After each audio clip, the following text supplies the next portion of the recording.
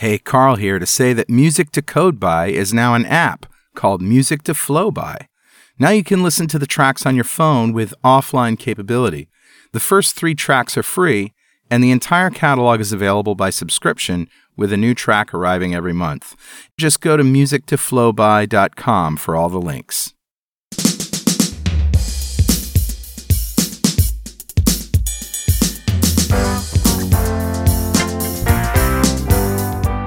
Welcome back to .NET Rocks. This is Carl Franklin. And this is Richard Campbell. And this is our first recording after the new year. Happy New Year, everybody. Happy New Year to you, my friend. Happy New Year to you. What did you do over the holiday season? Tinkered with gear and so forth. But at the moment, I think I said this on an earlier show, the youngest daughter made it into the Scotties, which is the big women's level curling tournament. This is how you get to the Olympics. So I'm actually in Victoria during the tournament right now. Wow, that's so cool. Yeah. Good luck to Katie. It's been really exciting, and they are competitive, but not winning a whole bunch. We got a great show for you. Charles Wood is here. If you don't know who he is, you're going to now. And this was a kind of a difficult show to do a Better Know framework for because of the topic. But go ahead and roll the music, and I think you'll like what I found. All right, dude, what do you got? Well, as I said, this was a tough Better Know framework because we're talking about your career and all that, and but knowing that Chuck is JavaScript Jabber guy, the podcast, and a JavaScript guy, I thought I would find a really awesome web-based app. Cool. And I got to thank my brother Jay Franklin for this. He showed this to me the other day. It's a flight simulator in the browser. Oh my goodness! And it's free. And it's just as good as any flight simulator you've seen before, but with a little twist. The aerial imagery comes from real-world worldwide maps. Oh, nice. And images. Go to www.go-fs.com. So it's a free online flight simulator, global scenery. So essentially, what it's not like Google Earth or anything like that, but you can get a pretty good facsimile of an area, and you can pick anywhere in the world. My brother likes to buzz his own house and fly around the neighborhood. Yeah, you have that option to go fly by your own place. You really do. Funny. And my brother Jay, he's a little OCD when it comes to flights and all of that stuff. He kind of likes to stalk me, so he asks me to put on a tracker wherever I go he can tell where I am. And then he gives me these creepy texts like, hey, how's the chowder? If I'm at a fish house or something like that. Right. But he also likes to track planes as they fly around. You'd be sitting out in the backyard in the summertime and you hear, and the plane is going overhead. He looks up and he pulls out his app and he says, that's flight number, 432. That's going to Milan. There you go. So there's this online source that he uses to find real-time flight information, and it's at planefinder.net. Nice. So what's interesting is that GOFS uses plane finder information, or uses real-time plane locations, and then inserts them into the flight simulator. Oh, so you see other planes because of the actual other planes that are flying around in the real world. That's right, in real time. So wherever you are and you see a plane, that plane is really there in real life. Yes. You're not. He can't see you. But yeah, I zoomed in on JFK and there's a whole bunch of airplanes at JFK. That is not a surprise. Yeah. That's funny. Well, that's what I got, Richard. Who's talking to us today? I grabbed a comment off of show 1187. So back in the catalog a little bit, September of 2015. This is a show we did with Jeremy Clark called Becoming a Social Developer. Yeah. And I think it's we're talking about careers and things is one of those skills that we have to cultivate, which is certainly what we talked about with Jeremy about social interaction and things, because our industry is remarkably tolerant to folks. In fact, maybe even celebratory of folks that are less than social. Yeah. And Barrett has this comment on Jeremy's show. He says, "Thank you so much for this episode. It's far too common in our industry to just accept things as they are, and something to the effect of, that's how developers should be, and accept it and leave it there. For me, it's been a constant struggle throughout life, not just my career, to develop even a minor set of social skills. And I've managed to develop it to the point where I do okay in certain situations. I can even manage to get through a short speaking engagement without throwing up my hands and running screaming from the room. That's a feature. I like that. Yeah, that's pretty good. I generally make it a goal of my week to try and avoid having any time where I throw up my hands, scream, and run out of a room. It's not really the thing I want to do anymore. But the lunchtime scenario is the one that still terrifies me. It doesn't matter if it's a conference like Build or Stir Trek or Code Mash, or it's just the cafeteria at the office. The conversation starter skill set is one I've never been able to set aside my fear long enough to develop. I typically find a quiet area to hide or just leave altogether. And it's interesting that Barrett connects this with meals, because I also think that breaking bread is one of the more vulnerable times in your existence too. Yeah, but we got to change that to breaking bacon now. Well, whatever works for you. We spend so much time as developers focusing on developing our technical skill set, but as a group, we really need to start putting as much effort into developing our own non-technical skill sets. It's been my experience that as a group, we struggle with all forms of communication, whether it's getting to know the person next to you at the lunch table or explaining the benefits of our proposal in terms of non-technical enough to be effective with business stakeholders. We seem to excel at making our lives a little more difficult by not being able to establish an effective level of communication. And I would love to see more people out there like Jeremy at conferences and workplaces helping developers to develop our non-technical skill sets. We can only make our lives better by doing so. I find it's really easier to shift the focus when you're talking to somebody face to face. Shift the focus to them. Keep it off of you, because I'm tired of telling my story all the time. I want to, and it's very easy to do. Tell me about you. Tell me what you're doing. Sure. Yeah. Well, and certainly talking about careers and getting new work and so forth, these are soft skill efforts one way or the other. So it seems like an opportunity to just remind ourselves of those things. So Barrett, thank you so much for your comment. A .NET Rocks mug is on its way to you. And if you'd like a .NET Rocks mug, write a comment on the website at .NETRocks.com or via any of our social media, because we publish every show to Facebook and Google+. And if you comment there and we read it on the show, we'll send you a mug. And definitely follow us on Twitter. I'm at Carl Franklin. He's at Rich Campbell. Send us a tweet. You can earn free fake miles. And I mean it. Very free, very fake. Extremely fake. Emphasis on the fake. Well, okay, let's bring Charles Wood on here. Charles Max Wood is the CEO, producer, and podcast host at devchat.tv. He hosts several podcasts, including JavaScript Jabber and Ruby Rogues. He also has a course on finding a programming job and runs several online developer conferences to help programmers level up their programming and soft skills. Welcome to .NET Rocks, Chuck. Hey, thanks, guys. Thanks for being here. And you have been on the show before, but I'm sure it was a panel discussion at DevTeach in Vancouver. 2012, I think. A million years ago. Yeah, something like that. Yeah. Yep. And we've worked together recently with Microsoft at Build and Connect and even Ignite, I think. You guys have brought your podcasters there to interview Microsoft executives and things. Yeah, it's funny. I've actually reconnected with a few folks like Donovan Brown and, some of the people that I've met at some of these events, because I do a segment for JavaScript Jabber called My JavaScript Story. And since they were on JavaScript Jabber, it's kind of a where are they now and what are they doing? And so I talked to Donovan Brown yesterday. I've talked to several other people, across Microsoft that have been on the shows at these events. And it's just been a ton of fun to, okay, what are you working on? And, how's Microsoft doing these days? And it's tremendous. Yeah, it's fun to bring a bunch of podcasters together. You think about our job as podcasters are often the connector to within a community. Often software developers working by themselves, relatively few peers, and so the show is a bridge. But being a podcaster is remarkably isolating as well. So it's really spectacular when a bunch of us as podcasters can sit down around a table and have a meal and talk podcasting. Right. Yeah. Or anything else. And because the guys that Richard brought into Build and in all of these Microsoft shows typically have podcasts outside the realm of .NET. we actually get to hang out with, Linux people, JavaScript people, Java people, Ruby people, and it's great. Yeah, and it's a lot of fun just to talk to people and kind of get the ideas around, hey, what do you do? What are you about?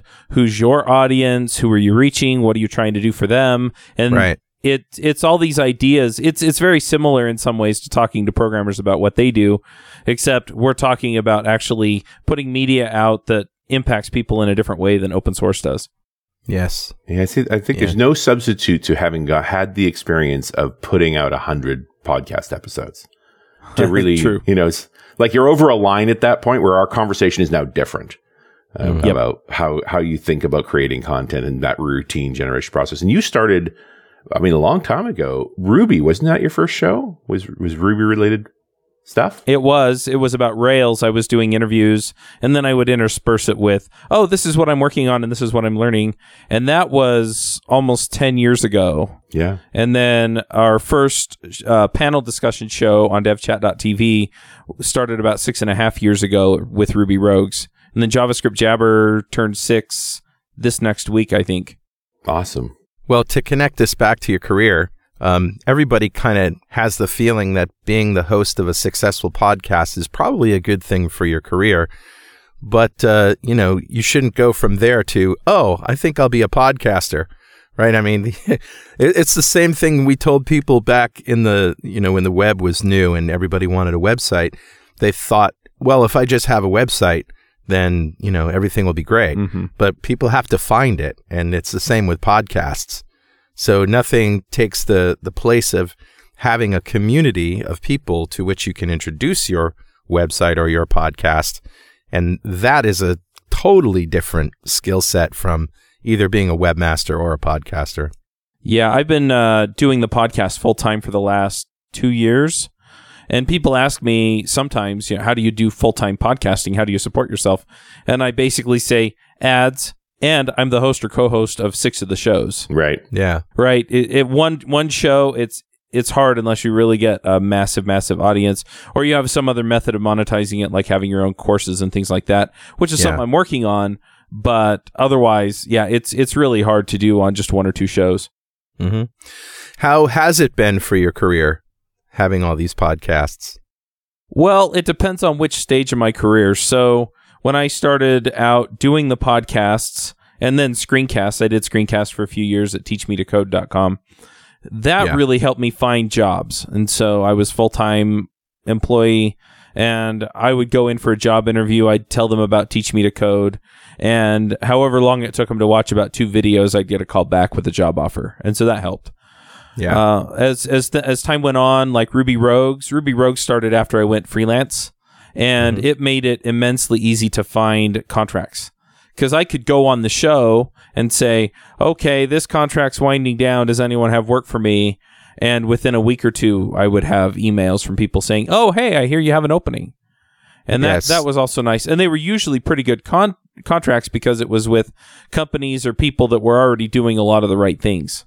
Right. What do you think is the power of something like Teach Me to Code? Was it just that they could see you talking, like that they, in a way, they got to know you, so they wanted to work with you? Yeah, Teach Me to Code was interesting. It was primarily just screencasts about how to do Ruby on Rails. Right. Mm-hmm. And it worked out because, A, they could see how I operated, because I would do full-on test-driven development, and I would show them basically how I worked, because it was screencasting. Here's how you do this in Rails. The other thing that helped, though, was that there were a few series on there, like how to build a Twitter clone or things like that. And so if somebody thought they wanted something similar to that, they would call me up and say, hey, we need something similar to what you built on Teach Me to Code. And it was really easy to get those contracts for something that I already knew how to do. Yeah. Do you see contributing to open source projects, like being on GitHub, as comparable, just again, as an example of your work that other people can look at? Yes and no. And this is something I go into in my Finding a Job course. A lot of people are basically worried about, well, I don't have a lot of experience, and so, GitHub is my resume, and I need to build that up. Otherwise, how are people going to know what I can do?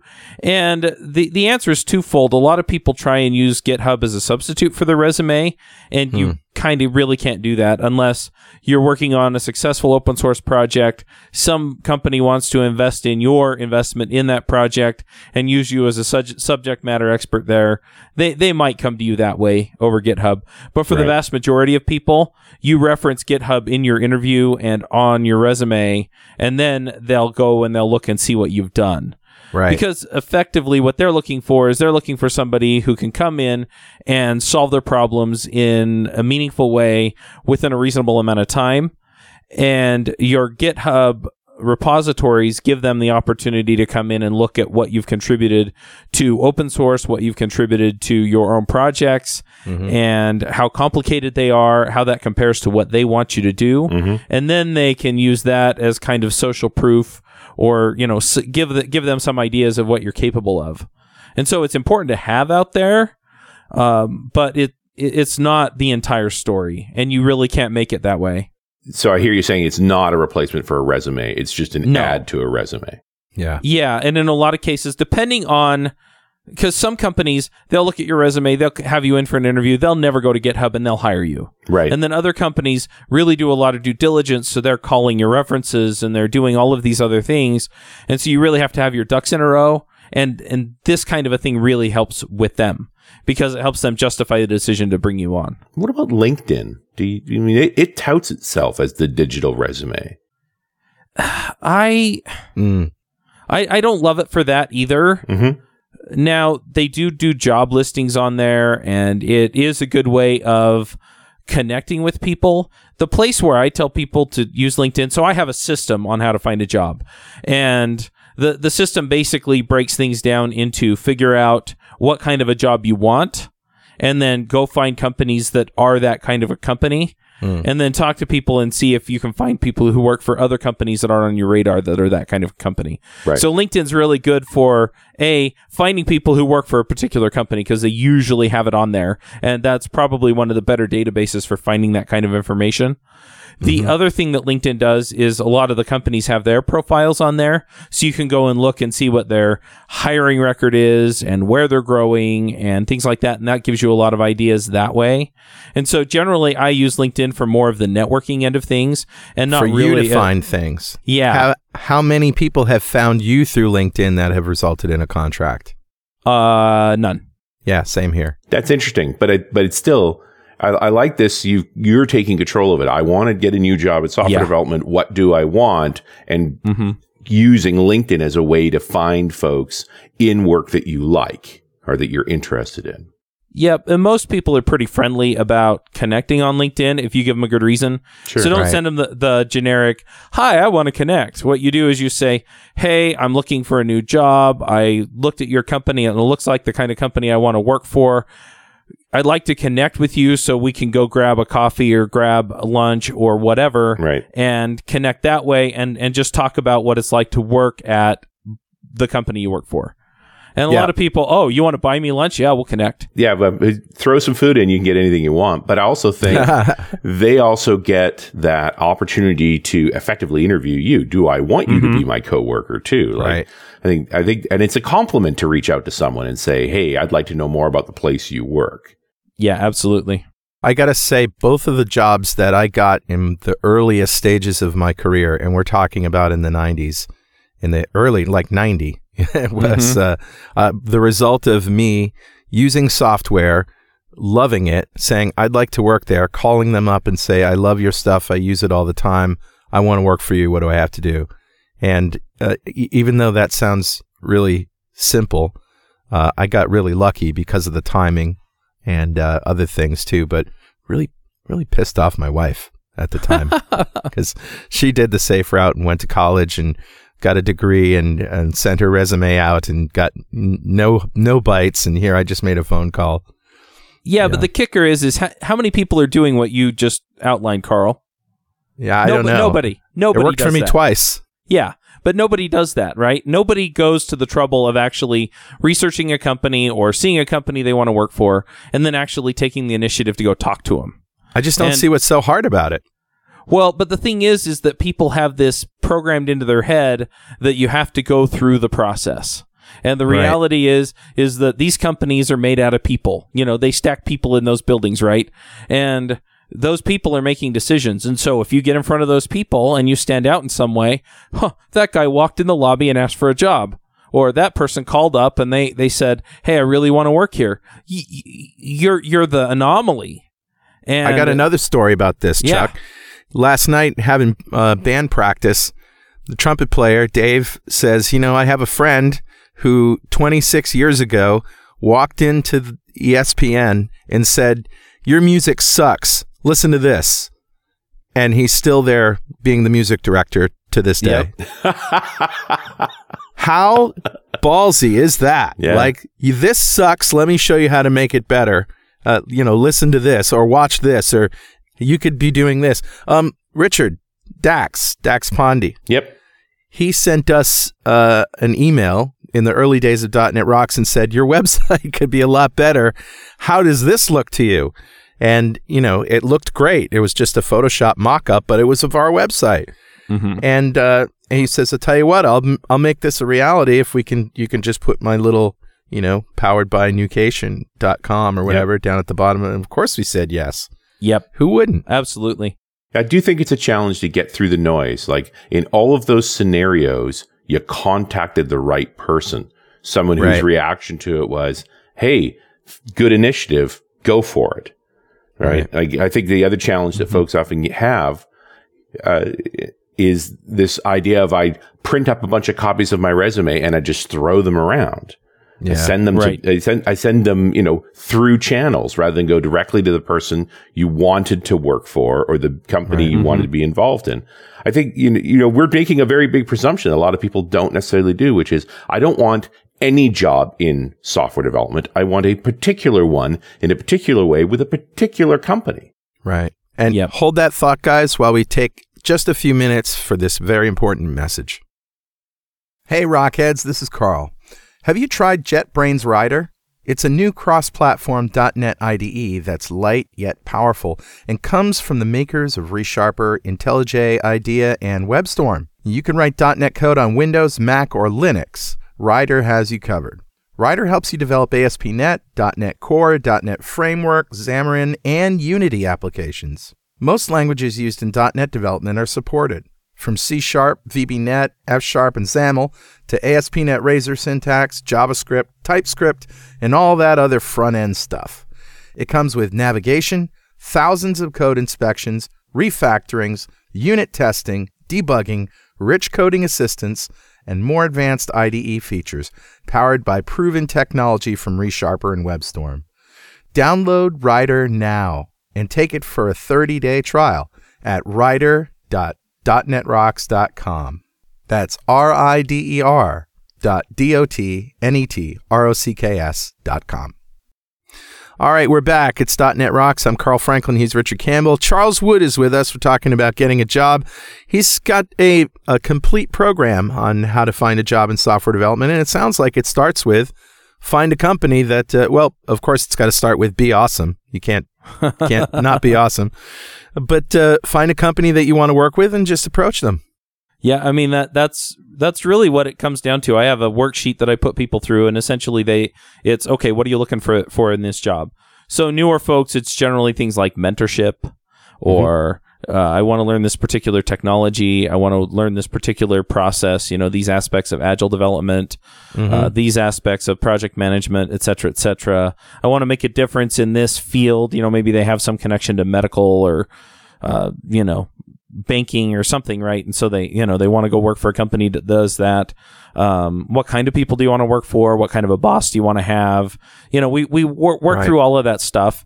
And then you know what questions to ask when you start looking at these companies. And so then you know, and I don't tell people, okay, just go doggedly after the one company, right? It's go look around, see if you can find some companies that look like they should be what you want. Another one's geography or remote, you know, is it close to you, close to where you want to move, or is it remote? But yeah, do they fit enough of these criteria for me to dig deeper on them? And then you dig deeper, you meet the people, you start asking them these questions, and you just get noticed that way. And then, you just approach them. One of my favorite approaches, you guys talked about just calling up. But one of my favorite approaches is you print off your resume and you go into their office building if they're local. Right. And you walk into the lobby, and usually they have a receptionist there. You have to know the name of the manager you want to talk to. But you say, hey, look, I'm a developer. I'd really like to work here. I understand you might have a job opening, and I'd like to talk to John Doe in such and such a department, and hand him my resume and just see what he's looking for. Along with the resume, Charles, does it make sense to print up something that's specific to that company in terms of showing that you understand what they do and how you would fit into it? Yeah, that's called a cover letter. Yeah. And absolutely. The other thing is that a lot of times on your resume, you're listing particular skills or experience you have. And a lot of times it's hard to put in there. I mean, you can show some initiative, right? Organized brown bag lunches or whatever that you've done at past jobs. But in a lot of cases, it's hard to really show that you've gone out of your way to learn a particular thing that they really need or are interested in. You can put that in your cover letter, right? I've been working through this track on Pluralsight or Skillshare or this or that or the other, right? It's harder to put that on the resume, but you can put that into the cover letter and just say, I'm aware that Big Awesome Corp uses Angular extensively and has been using the Angular Material plugin to do a lot of their design. And so I went out and I took the Angular Material course on Pluralsight, and I've built these 2 sample apps on GitHub. That's great. And you put all that in your cover letter, and that shows initiative. It shows that you're willing to go out and learn on your own, and it shows that you really understand what they do. I think just paying attention enough to the company to know what they use, like that. What a statement that is to someone to say, hey, I see you use these tools. Here's what I've done with these tools, or here's how I've improved my skills under my own initiative around those tools. Like, I want that person. Maybe you could even go so far as to give them something that would improve their site or their service or whatever. Yep. Another way that you can do this, because it's not just about I can do the job, but if you can make a personal connection, that's another big, big thing. Yeah. And so if you find out that the manager that you're trying to ambush at his desk, and I love the term ambush, right? Anyway, but, you're trying to ambush this guy at his desk, and let's say that he, like I, is a huge Real Salt Lake soccer fan, right? And so what you do is in your Angular Material app, you say, and in the second app that I built, because they're awesome, I did it in the Real Salt Lake Cobalt and Claret colors. Right? But it also occurs to me that your LinkedIn angle is really interesting here too, because you may not connect with the boss, but you've connected with some people in the office now. Yep. So you set foot in that building and to go talk to the boss, and there's somebody who's going to recognize you, or you're going to recognize them. Again, it's just that sense of connectivity that's like, I'm not an external or I'm not an outsider here. Yeah, and if you follow some of those folks on Twitter or Facebook or some of these other places, you may find out that they're part of a local users group and stuff. And so if you've gone to a couple of those and you've met them there, then when you show up in the office, they're going to, oh, well, what are you doing here? Oh, well, I'm going to meet the boss to talk about whether or not they have a job here. Do you want to come along? And then you have a friend to go with you. And you have all of these things going for you. The other trick I like about this is you show up about a half hour before lunch when you do this. And that way, when you're walking out the door, so's everybody else to go down to the ribs place. Right. And so you look at them and, oh, hey, where are you guys going? Oh, we're going out to lunch over at the ribs place. Oh, well, can I come? Sure. Now you're part of the gang. Yeah. And even further, and I'll treat. Yeah, if you can afford it. Yeah. but either way, having a meal with folks is always very powerful. Yep. Yeah, it's definitely a strength. I like this because it's sort of reverse engineering of social media to help you target your work and to get results on the work you want. Yep, absolutely. There's no better social media than one-on-one, is there? Live in person. Well, the thing is that nobody else has the live in person connection. So if you go out of your way to create it, even if you didn't already have it, you are head and shoulders above everybody else. Yeah. Yeah. Interesting. They call them networks for a reason. And the fact that you can, this is the stuff they're putting online in LinkedIn or wherever. So, you're using it in a way to connect to the folks that you want to. Yep. I had one guy that I talked to when I was putting this course together, and he said, well, I'm out in the middle of nowhere, and we really don't have a strong tech community here, so I want to move to a city that does, like Denver. And he specifically mentioned Denver. I said, take a 3-day vacation to Denver, and then I told him to do exactly what I told you guys. Right. Walk in with your resume, connect with these people online beforehand and do all your research. But yeah, then take a vacation to Denver for a couple days, go do some fun stuff. Yep. But take at least a day and a half, and go around to 3 or 4 companies that you think you want to work for with your resume in hand and do exactly what I said. Yeah, the trick here is actually to use social media properly. Like, you could get very stalker. You get invited to lunch with those guys. Don't talk about, hey, your kids are really cute. I looked at them on Facebook. Like, that's just a mistake. Creepy. Yeah. No, but a lot of this stuff, they tweet about the local college football team. Right. And, that's not hard to see. There's enough of a community out there, right? Their kids don't have a fan community, but the football team does. So it's not that far a leap to find that you have that in common. Yeah. Yeah. The question is, when you have that in common, what's the right way to bridge into having that in common? To, again, not come off as the stalker. It's like, I've read all this stuff about you. I know you like this thing. Well, generally, it's something more like, well, I was researching the company and I clicked on some of the Twitter profiles of people who worked here. Right. And I saw that you are a big fan of, I'm an alum of BYU. Right. So, hey, I see you're a big fan of the BYU Cougars. Man, what a stinker season this year. And boy, did they have a stinker season this year. Right? Yeah, that's right. Push an emotional button, And we can always commiserate over how bad our team was this year. Yeah. Hey, Richard. Yeah, buddy. Guess what time it is now? Must be that happy time again. Yeah. It's time to order a pizza delivered for Chuck so he'll share this show to his minions. Okay. Oh, come on. I like pizza. All right. This is actually a reference to another stunt that we pulled back in the days of BitTorrent, which I'll talk about in a minute. But first, let's give away a D-Experience subscription to one lucky member of the .NET Rocks fan club. Become a UI superhero with DevExpress UI controls and libraries, and deliver elegant .NET solutions that address customer needs today, and leverage your existing knowledge to build next-generation touch-enabled solutions for tomorrow. Whether it's an Office-inspired application or a data-centric analytics dashboard, DevExpress Universal ships with everything you'll need to build your best, without limits or compromise. And check out their DevExtreme React Grid, built from the ground up to fully support all the cool features that come with React, like the virtual DOM and state controllers like Redux. It supports master detail, sorting, grouping, paging, and editing. And you can check it out for free on GitHub. Well, learn more and download your free 30-day trial of DevExpress Universal at devexpress.com/superhero. All right, buddy. Who's our winner? Today's winner, Richard, is Dean Harmon. Congratulations, Dean. Woo! Yeah, that's what I want. Woo, woo! And Dean just won the D-Experience subscription, a big pile of awesome from our friends at DevExpress, just for being a member of the .NET Rocks fan club. And if you don't know what that is, go to .NETRocks.com, click on the big Get Free Stuff button, answer a few questions, and join the fan club. We have thousands of members all over the world. In every show, we like to give away stuff from our sponsors. And every December, we give away a $5,000 technology shopping spree to one lucky member of the .NET Rocks fan club, but you got to sign up to win. And of course, we also like to ask our guests, Chuck, if you had $5,000 to spend today on technology, what would you buy? So it's funny you asked this. I spent about $2,000 building a development machine, a desktop machine.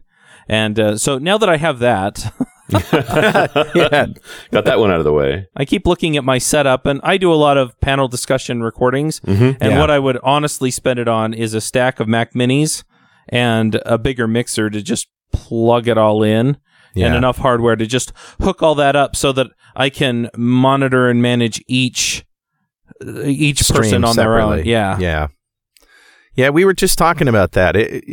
You think it's easy to record multiple people and isolate them, but to do it right, you really do have to have a computer for each one. Yeah. Yep. It's the honest truth, and just having them packaged up right and shared around well. And you're doing video as well, right? You do those panels. No. You've got headshots going, don't you? I don't. Actually, No? I don't. You've It's all stopped it? audio. Yeah. Okay. But audio is way easier to handle. Video is just like a nightmare.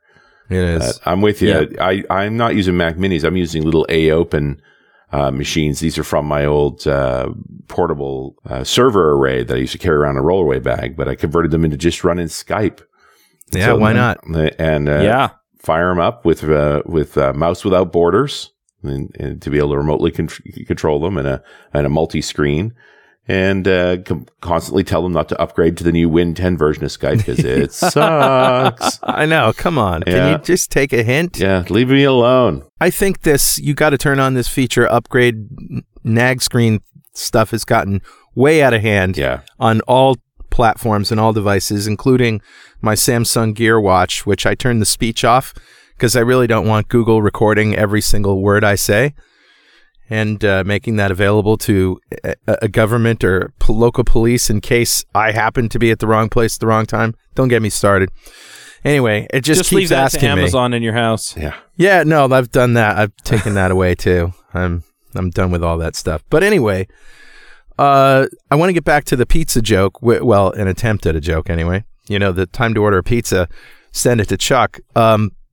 Richard, do you remember back in the days of BitTorrent, there was a guy working on a .NET version of it, David Smith, and he was working on a .NET version. This was supposedly going to solve the world's bandwidth problems, and it's a peer-to-peer protocol. A lot of people use it for illegal file sharing and stuff, but it was just a great protocol, and we attempted to use it to make downloads work better for everybody. And reduce our bandwidth costs. Yeah, and reduce our bandwidth costs, right. So he was working on it, and I found out where he was, and we ordered him a pizza, and we had it delivered, like with a bottle of Mountain Dew or something. You remember that? Right. Yeah. And he's like, whoa, this is awesome. You know, and the note was, Dave, keep working. You're doing great stuff, and we're supporting you. And I just thought that was, he thought it was a great gesture, and it motivated him to keep going. You know, nowadays I would have sent him a pound of cooked bacon, but that's besides the point. You can send that to me. All right, so let's get back to your process of finding a job. You actually have a system. And where were we before the break? I think we got into a point where it's like, you know where you want to work and you've put in that initial resume.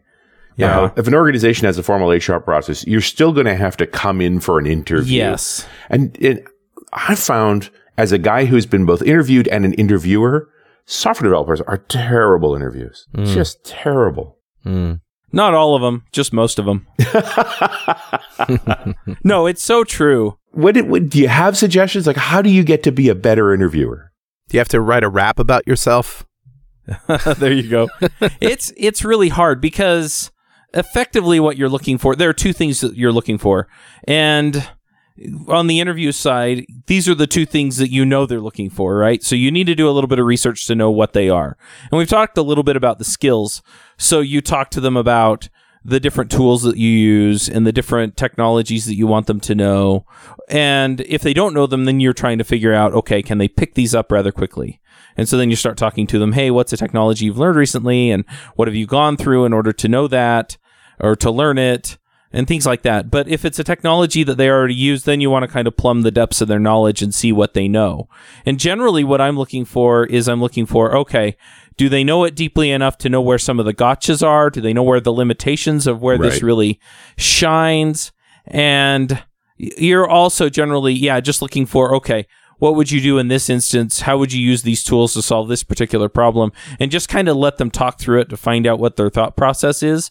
But some people are just good talkers and they can talk their way through the problem and be a terrible programmer. Yes. And so that's not enough. Generally, I actually make them sit down and I watch them code for an hour. So we'll pair program, or they'll pair program with someone I trust, or I'll give them some kind of project to work on, and then, just kind of look over their shoulder and see how they approach it. And I like to give them something that has enough complexity so that I can actually see how they solve problems. It's not fizz buzz. It's something a little bit more than that. And then the rest of the process is, if this person were coming into my office every day, would I want to put a plastic bag over their head? Right? The plastic bag test. Yeah. right? Or am I going to be delighted? Is this the kind of person I'm going to want to go to lunch with every day when we take a break and let our hair down? Yeah. And so, so you start talking to them about that. And that doesn't necessarily mean they have to have a whole bunch in common with me, but it does mean that they have to not be a jerk. They don't have to smell, they have to not smell funny. Basic hygiene comes down to that, kids. But this is a really interesting challenge too, right? How important? I guess it's a question. And I've gone back and forth with this. I don't have to be friends with every software developer that I've hired, right? It's not important to be friends with me, but you have to be able to be constructive of the team. A toxic person in a team is remarkably destructive, no matter how skilled they are as a software developer. So true. So true. And I think anybody who's been in the industry for more than a couple of years has worked with somebody where they just wish they didn't have to work with them every day. Right. And about half of those people, they were honestly the most brilliant person on the team. And when they left, we got 3 times the work done without them. Yeah, isn't that funny? Interesting. The truth. I remember one time doing a annual review with a guy who was one of those incredibly brilliant, acerbic people. And I'm like, dude, it's like you're a cow that gives twice as much milk, but you kick over one of the cans. So we end up with the same amount of milk as everybody else and a mess on our floor. Tell me why you're actually better. Yeah, man. He was very angry with me. But it's like, look, you are completely sabotaging everyone else. And then we get the same results that you got. As soon as that toxicity was removed, the rest of the team was way more net productive than having that person in the loop. And ultimately, you did the guy a favor by pointing out something that he obviously wasn't seeing that was holding him back. Yeah, and I know in the end, we didn't get to see the new version of that person. They moved on. Yeah. Right. And but maybe we were a step towards them getting better, or maybe they found a way to work that just didn't, where that wasn't an issue. They worked on their own from then on. Yeah. Like you got to tell me how you want to work. But I also think that, and I've had this experience over and over again, when someone's miserable and you end it so they're no longer miserable, like they actually will be happier. They're angry at the time, but the next day everybody's relieved. Well, the other thing is usually these types of people, they put this toxicity out there, right? It leaches out into everything else. Sure. And everybody else is either too afraid or too nice to say something. Yeah. Because you just don't talk about other people that way. Yeah. I mean, I was raised that way. I think most people are. And so you don't want to do that. You don't want to rock the boat, and you definitely don't want that guy pissed at you, because then your life's twice as hard. Yes. And so what winds up happening is nobody's complaining, and so you don't deal with it, and you don't deal with it, and you don't deal with it, and you wind up paying for it over and over and over again until finally you do deal with it, and then everybody on the team goes, oh, it's so much better. Well, I've definitely been the manager where it got to a point where we hadn't dealt with it so long that the good guys on our team were like, why are we staying here if you're this incompetent as a manager to not deal with this toxicity? Yep, absolutely. Chuck, what can you tell people who are on the other side of their career? In other words, let's say you're interested in development, or maybe you've got a little bit of experience and you want to do more, and ultimately you want to find a job, but you're just working on that being awesome part. I was lucky enough to have parents that supported me, and I was, writing code, had a crappy job, and working my way through it, and they supported me during that period. But not everybody can say, hey, Mom, Dad, Uncle Max, whatever, can you support me while I just spend time to invest in myself? Maybe it's going to school, maybe it's just going online and learning things. In that stage of your career, do you have any tips for people? Yeah, the last module in the system is sort of something that people are going to go through the whole process. And I'm trying to decide if I want to release it on its own or not. But it's essentially how to stay current and how to level up. Right. And what we're talking about, and really this course came out of my making my time available to podcast listeners. So I opened up a link. They can go get on my schedule through Schedule Once. They get 15 minutes on Skype. They can ask me anything they want. And I had a whole bunch of people, especially new people coming in, and usually they were either recent boot camp grads, they were teaching themselves, or they were in their first programming job that somebody else helped them get, and they didn't know how to move up. Yeah. And so they're going, how do I get a job? How do I make this work? I'm going and talking to people, and they're telling me, you know what, you're too green, blah, blah, blah.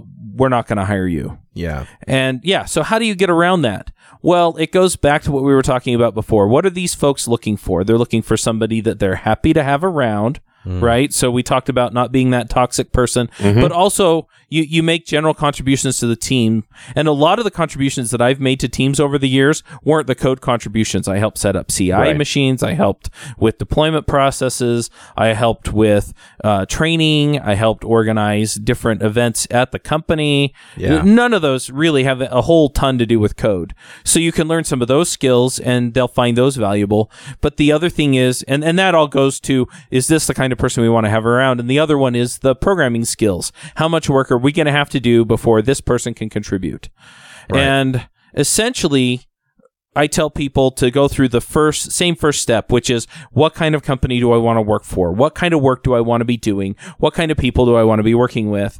And where is this company located and where will I be located? Now, remote's hard if you're brand new, but most of the rest of that is totally applicable.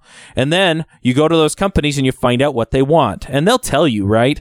We use Webpack. We use Grunt or Gulp. We use Angular. Ruby on Rails or .NET or, whatever. They'll tell you what they're using. Sure. And so you can go level up in those areas.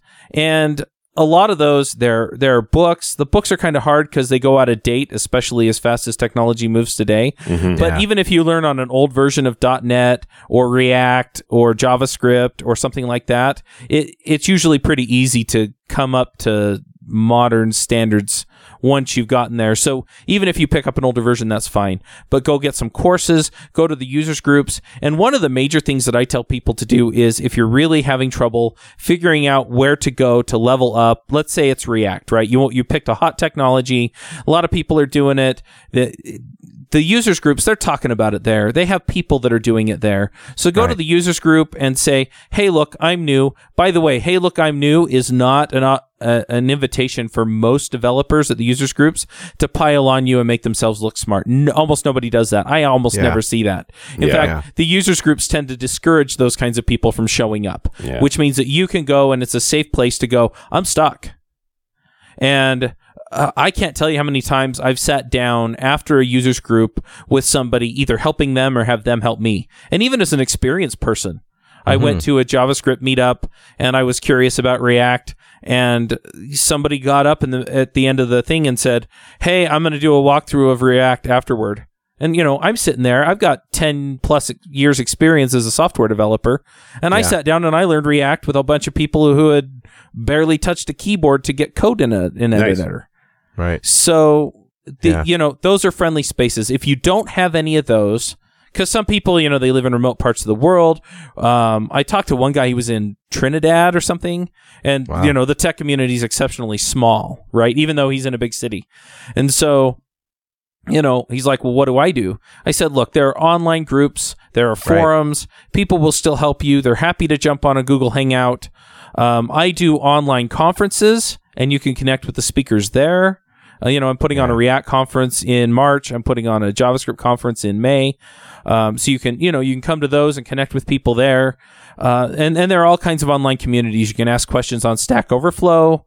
But if you can make some of these personal connections and just ask somebody for some help, most people are almost always willing to give you at least an hour and just walk you through this stuff. Sure. So get as far as you can with what you've got, and then go to these communities and just push it forward.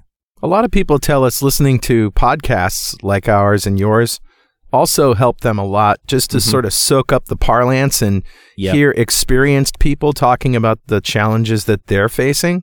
Yep. The cynic in me says, well, okay, but we're helping people BS their way through conversations. But, if you want to put another spin on it, you could say, well, we're letting them know about issues they didn't know about before they listened to the show. So just having that knowledge and understanding of the stuff that's out there, the problems that people are having, is enough to get you started, at least in trying to solve your own problems. Yeah, and it's funny. You guys organized us going out to Microsoft Build in 2016 in San Francisco. Right. We held a meetup, JavaScript Jabber and iPhreaks. You know, we invited our listeners. We had a handful of people show up. One of the guys that was there, he was a listener of JavaScript Jabber, and he basically said, look, I live here in San Francisco, which is crazy expensive, right? Yeah. And he basically says, I was working a construction job. I decided I wanted to be a programmer, started listening to your show, and exactly what you said, Carl. I went into the interview, they asked me a bunch of questions, and I could explain the concepts that I had heard about on JavaScript Jabber to them in the interview, and I got a job, and he basically doubled his salary. Wow. You know, from like 40 grand to 80 grand in one career move. Wow. And he's like, I love my job better. I get to see my wife and kids in the evening. You know, I mean, that's a win. And yeah, it is. It's definitely a good one. One other thing that I think is also critically important, going back to these code samples in interviews and stuff, is go build a sample app. Sure. Yes. And people are like, oh, okay, so should I go build another Twitter clone? And I look at them and I'm like, do you want to build another Twitter clone? And they always look at me and they go, well, no, but that's what a lot of people are doing. I'm like, well, what are you interested in? Because, I mean, if you have a koi pond in your backyard and you're passionate about it, build an app that figures out the feeding schedule for your koi. Yeah. If you're into motorcycle racing, then build an app that keeps track of the maintenance on the motorcycles that your buddy maintains. I mean, do something you really care about, because then what happens is you go into these interviews or you talk to these people about getting a job, and instead of saying, I built Twitter clone and I used the generators from Rails to get my app together, and then boring, right? You're like, man, I had this problem because I was trying to solve this problem because motorcycles are so cool. You know, and I needed to get this working just right so that it would track this thing just perfectly. And so I tinkered and I twiddled and I figured it out. And, you know, and this passion will come through and people will be so excited about what you're working on. Even if they could care less about motorcycles, they can feel it from you. I love coding. I love what I do. I love what I'm working on. I do this on my own time. Those are the kinds of people want to hire. So go work on that. Yeah. Agree. Do your own thing. Do it really well. Yeah. Where do you fall on startup companies? Do you have any particular advice around talking to a startup versus talking to a more established business? So startups are funny. It really depends. Most startups are going to need at least a couple of experienced people. And I'm not talking about years. I'm talking about they have run into enough of the problems that industry is going to throw at them in order to solve them, right? So you need one or two people that can just solve the problems, period. But generally, once they have one or two solid people, you can make the case to them that they need somebody that's at a little bit lower level that can handle a lot of the minutia. And, you know, so you're solving at a lower level, you're solving interesting problems for you, and they can go solve the big interesting problems that the business actually has that only they can handle. Yeah. And so that's kind of the approach I take. A lot of startups, they don't want to hire anybody that doesn't have experience for their first 4 or 5 programming hires, and they don't necessarily need to do that. And so if you go in and you start talking to them about, oh, well, how much time do you spend writing tests for your stuff? How much time do you spend just building HTML views for your web applications? How much time do you spend writing API calls for your mobile app? You know, I can do all of that stuff, and that way you can look at the big picture and you can say, okay, this app needs to move in this direction, and you can start framing out the next part of the house. Sure. And that's really, it really opens a lot of doors that way. But again, you've got to do a lot of homework. And the other thing with startups is most startups start because somebody sees an opportunity and they really care about it. Otherwise, they're not taking all that action and taking all that risk. And so if you can find out what's lighting a fire under the founder's rear ends, and you go in and you can show them you have that same fire, they'll hire you just on principle a lot of times. You have enough of the skills we want, and boy, you're one of us.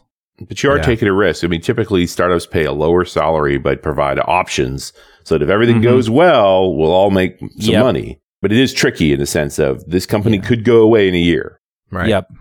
Yeah. With the bigger companies, there's usually a little bit more structure in place. So you're not going to be that passionate hire or whatever, and they've got people like you at a whole bunch of different levels. Right. So they know where they want you, and that's a little bit different. There's generally a little bit more stability there as far as benefits and salary and things like that. The trick is that a lot of the bigger companies also have gatekeepers in place. Right. So if you're trying to get in front of somebody that can make a decision to hire you, a lot of times that's a little trickier. Now, if you walk in or, you make the right phone call to the right person, they'll let you through because they don't want to be so rude, right? You showed up at their building, so they may make you sit around for a little while before they finally just say, okay, I'll go get them for you. Right. But it's a different animal. The thing is, though, is that unless you're talking about like the Googles and Microsofts and Facebooks that are really, really, really big, most companies don't have that much structure around it. So even a middle-sized company that's kind of the big dog in a smaller field, you can usually just walk in and get to know them. It's just they don't have that scrappy, we can smell the problems coming and we're going to go and we're going to solve the world's issues. They've already been through that. And at this point, they're systemizing and solving the problems in a much more regimented way. And so, but they have some of the stability of the bigger companies. Sure. And I find that most developers wind up working in either a company that's a couple of years old, that's still kind of startup-y, or they're going to wind up in one of these mid-range, mid-level companies that do something interesting. Yeah. Makes sense. Charles, this has been a great hour. I'm sorry we have to run because I got a flight simulator to play. I know. I'm going to go crash into some planes. They're not even going to see me coming. Nice. No. Isn't that awesome? Isn't it amazing what JavaScript can do? Oh, yeah. Well, it's funny. I was talking to Donovan Brown the other day, and he mentioned that when people ask him what to start with, he basically says, well, you can either do .NET or you can do JavaScript. And it's because you can do it anywhere, right? You can push it to any platform, and it has pretty much all of the capabilities. And that's the thing that's really amazing about technology these days is I can go write an app in JavaScript, and I can publish it to the web. I can publish it to the desktop with something like Electron, and I can push it up on mobile with Cordova or something similar. Yeah. It's incredible. And the opportunities are going to continue to grow. So if you're considering a career in programming, don't do it if you're not going to love it. But otherwise, come join the fun. It is a great place to be. It certainly is. Thanks, Charles. Thank you. All right. And we'll see you at Build, I think. Yep. Sure. All right. And we'll see you, dear listener, next time on .NET Rocks.